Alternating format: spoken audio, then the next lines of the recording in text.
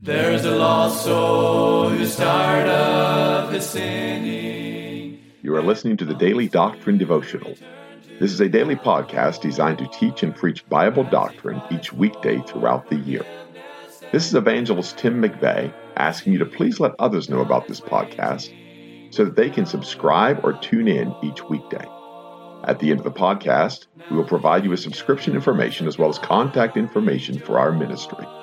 Thank you for listening, and we pray that the Lord will help each of us as we study and preach the Word of God. And the saints all with gladness are singing the glorious song of the redeemed, song of the redeemed. Thank you for tuning to our Tuesday edition of the podcast. I would like to thank each of you that prayed for us as we recovered from some major congestion, some throat problems, and the Lord has greatly helped us. And we're praying as we begin the services here in Blaine this week that the Lord will recover us completely and restore my throat completely and keep us through the week. Now, we've already gone through several services, and we have 4 nights to go. And it's a little bit too late for some of you for Tuesday, but if you're listening to this early on Tuesday, we're going to have a Tuesday morning session at 10:30. A special guest preacher will be there. And then Thursday morning, Lord willing, again, a special guest preacher will be preaching to us on Thursday morning. And so in addition to the 7 p.m. each night, that's tonight through Friday night, we're also going to have those 2 special morning services at 10:30. As a lot of folks have come from out of town or staying in the local area. And so we want to give them an opportunity to be under the preaching as much as possible. What a privilege it is to be in the house of God. What a privilege it is for my family to sit under the preaching of the Word of God. We look forward to what special preachers will bring to offer us and to preach to us, and we certainly thank the Lord for that. I would also like to thank Brother Dale Morey for filling in for us while we were absent with our voice problems, and what a blessing he was. Tremendous messages. If you've not listened, you need to listen to the messages that Brother Morey has recorded. And he gave them to us the other week. We put them on Thursday, Friday, and then yesterday, which was Monday. And what a blessing they were to us. And so pray for our services in Blaine. Pray for our continued health. And the Lord just to give us direction and understanding in the podcast. And we certainly are thankful to be back. And looking forward to preaching Psalm 107 today. And I'm going to start in verse 14 and kind of rehash just a little bit, go back just a couple of verses. And he said, he brought them out of darkness and the shadow of death and break their bands in sunder. Now, only Jesus Christ could do that. Only Jesus Christ is able to do that. Why? Because he went into the shadow of death. He went into the darkness. He was bound up in chains.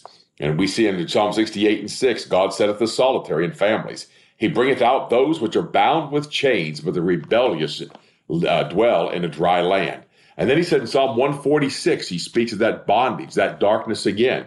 In verse 7, which executeth judgment for the oppressed, which giveth food to the hungry. The Lord looseth the prisoners. The Lord openeth the eyes of the blind. The Lord raiseth them that are bowed down. The Lord loveth the righteous. The Lord preserveth the strangers. He relieveth the fatherless and widow. But the way of the wicked he turneth upside down. That's our holy God. That's the Lord Jesus Christ. And what a miracle it is to see a life that's changed. What a miracle it is to see someone come out of darkness and walk in the marvelous light of the gospel of Jesus Christ. What a privilege it is to have a part in this ministry, that God would turn men from their sins and turn men from their wicked ways. We see fractured homes, broken homes today, fractured families, broken families today. We see folks that are despondent, folks that are depressed, folks that feel like they have no hope. And yet this great God of heaven can reach down to the depths of their soul and afflict their heart with conviction and cut them to the heart and prick them in the heart. And God can bring them to himself and woo them to himself. That man comes to a place where he has that choice to make. Does he believe God or is he going to reject the great God of heaven? And I want to thank God that God's merciful to do that. That's the grace of God that appeared to all men everywhere. And he goes on in verse 15, oh, that men would praise the Lord for his goodness and for his wonderful works to the children of men. And I've said many times on this podcast, many times in pulpits all around the East Coast, but I've said this statement along these lines. Sometimes you go in the house of God dragging. Sometimes you go in the house of God with your head held low. Sometimes you go in there barely feel like you put one foot in front of the other.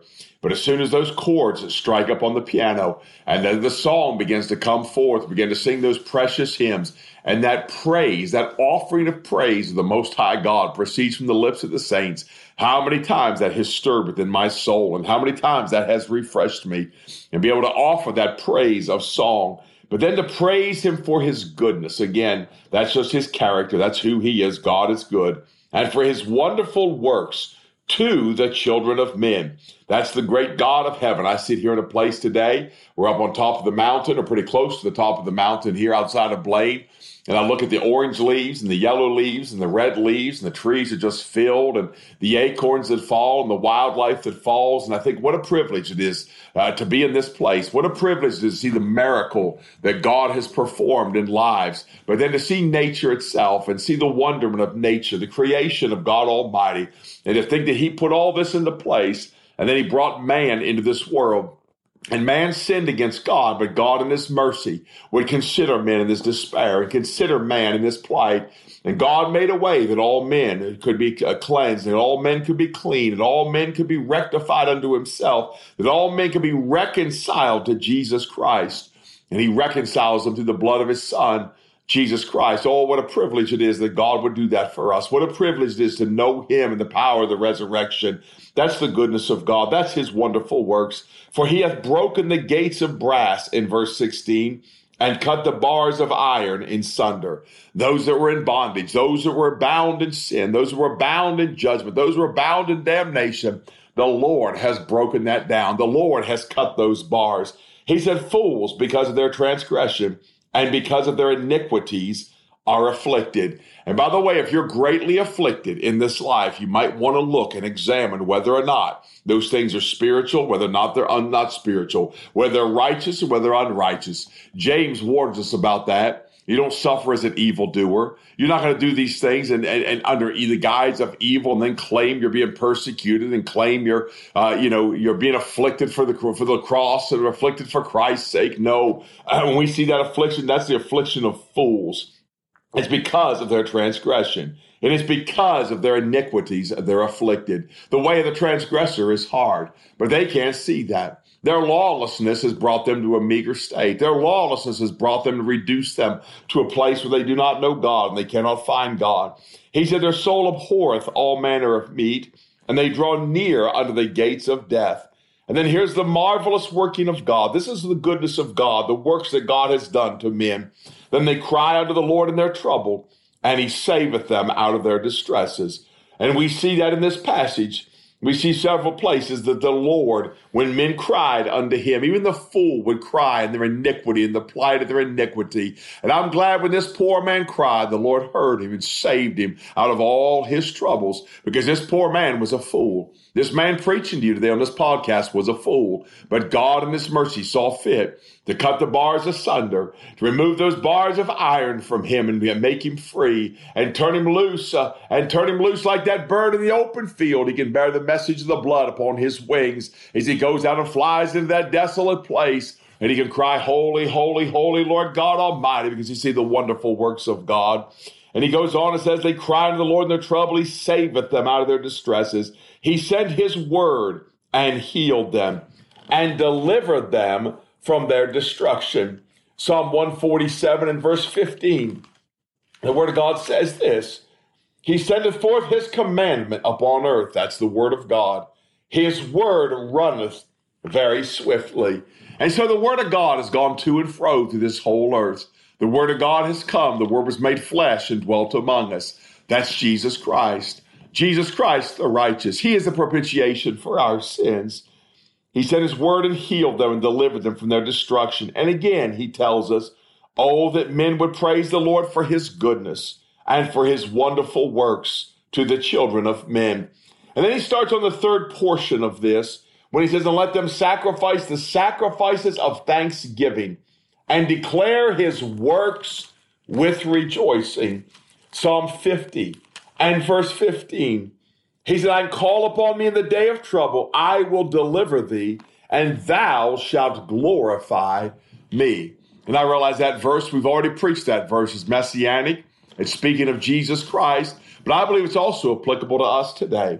I believe that, my friend, we can declare the works of God, that Jesus Christ will be exalted in our lives, that we can point men to the glory of God, and that men might see the wonderful works that God has done in our life, how God has transformed our life, how God has changed us. Our speech has changed. Our actions have changed. Our temperament has changed. All of a sudden, we have meekness where there was no meekness. We have faith where there was no faith. We believe God where once before we denied the existence of God. Oh, the marvelous works of God. And then the sacrifice of thanksgiving. And oh, my friend, it ought not be a hard sacrifice. But some I tell you bear the ridicule, you bear the mocking, you bear the scoffing when you want to thank God. And I know it's not even easy to bow your head sometimes in a restaurant and pray with the defilement of music and cursings and obnoxious people. But my friend, it's just a start. That's the bare bones. That's the bare basics. But our lips would be filled with the thanksgiving. Our lips would be filled with the sacrifice of thanksgiving. And he said the sacrifices of thanksgiving. There's a lot to that. When you find those sacrifices of praise, the sacrifice of thanksgiving, the sacrifice of yourself, there's so many sacrifices we can offer to God through the person of Jesus Christ. And yet, my friend, most people don't even praise him. They don't offer thanksgiving for his wonderful works. In verse 23, they go down to the sea in ships that do business in great waters. These see the works of the Lord and his wonders in the deep. For he commandeth and raiseth the stormy wind, which lifteth up the waves thereof. They mount up to the heaven. They go down again into the depths. Their soul is melted because of trouble. They reel to and fro and stagger like a drunken man, and are at their wits' end. Then they cry unto the Lord in their trouble. And the word of God said again, and he bringeth them out of their distresses. Even the mariner upon the sea, in the great depths, as he goes up and down and to and fro, when that storm comes upon them and that ship's about to be destroyed, they call upon the great Lord of heaven, and he bringeth them out of their distresses. And the word of God said, he maketh the storm a calm, so that the waves thereof are still. Psalm 89 and verse 9, he said, thou rulest the raging of the sea. When the waves thereof arise, thou stillest them. That's the work of Almighty God. That's why when Jesus Christ in the storm, when he said simply three words, peace, be still, and the waters calmed, and the storm ceased, the wind ceased, and the storm stopped raging. Why? Because he commands those things. And when they called upon God, God quieted the storm. When they called upon God, he brought them into their desired haven. Oh, that men would praise the Lord for his goodness and for his wonderful works to the children of men. And I know there's a picture there. There's a type there. You can name the storm. I believe it's literal. I believe it's the mariner upon the sea. But sometimes we go through what we call the storms of life, the turmoils of life, and we call upon the great God of heaven. He hears us in our distress, and he gives us that relief, and he gives us that comfort. And I watch young people in the storms. I watch teenagers in storms, the turmoil of life and the fracturing of lives and the destruction of their young lives, and young men today that don't know how to work, and young ladies today that don't know how to take care of a home, and they're trying to flounder through this life, and they're in the storms of life. But if they'll just believe God and believe the work of God, he can cause the troubling to cease. He can cause rest to their soul. He can bring them out of those storms, that they can see the goodness of God. And they also can praise the Lord for his wonderful works to the children of men. Let them exalt him also in the congregation of the people, and praise him in the assembly of the elders. He turneth rivers into a wilderness, and the water springs into dry ground. A fruitful land into barrenness, for the wickedness of them that dwell therein. He turneth the wilderness into standing water, and the dry ground into water springs. Psalm 114 and verse 8, which turned the rock into a standing water, the flint into a fountain of waters. If the Lord could do it for the children of Israel, I believe God could do it for us. In that dry and that desolate land where no water is, God distills that rain upon the earth abundantly. And that way raindrop can fall where no man is. And he finds that tender seed that's been put in that cleft of that rock, and that tender seed in that dry ground. And that drop of water can hit that seed, and that seed can spring up and become a great and a mighty tree, rooted in Christ, planted beside the waters. Why? Because it's going to find strength in the water and help in the water. And God can do that in the dry ground as he sees fit. That's why we ought to praise him. There he maketh the hungry to dwell, that they may prepare a city for habitation, and sow the fields, and plant vineyards, which may yield fruits of increase. He blesseth them also, so that they are multiplied greatly, and suffereth not their cattle to decrease.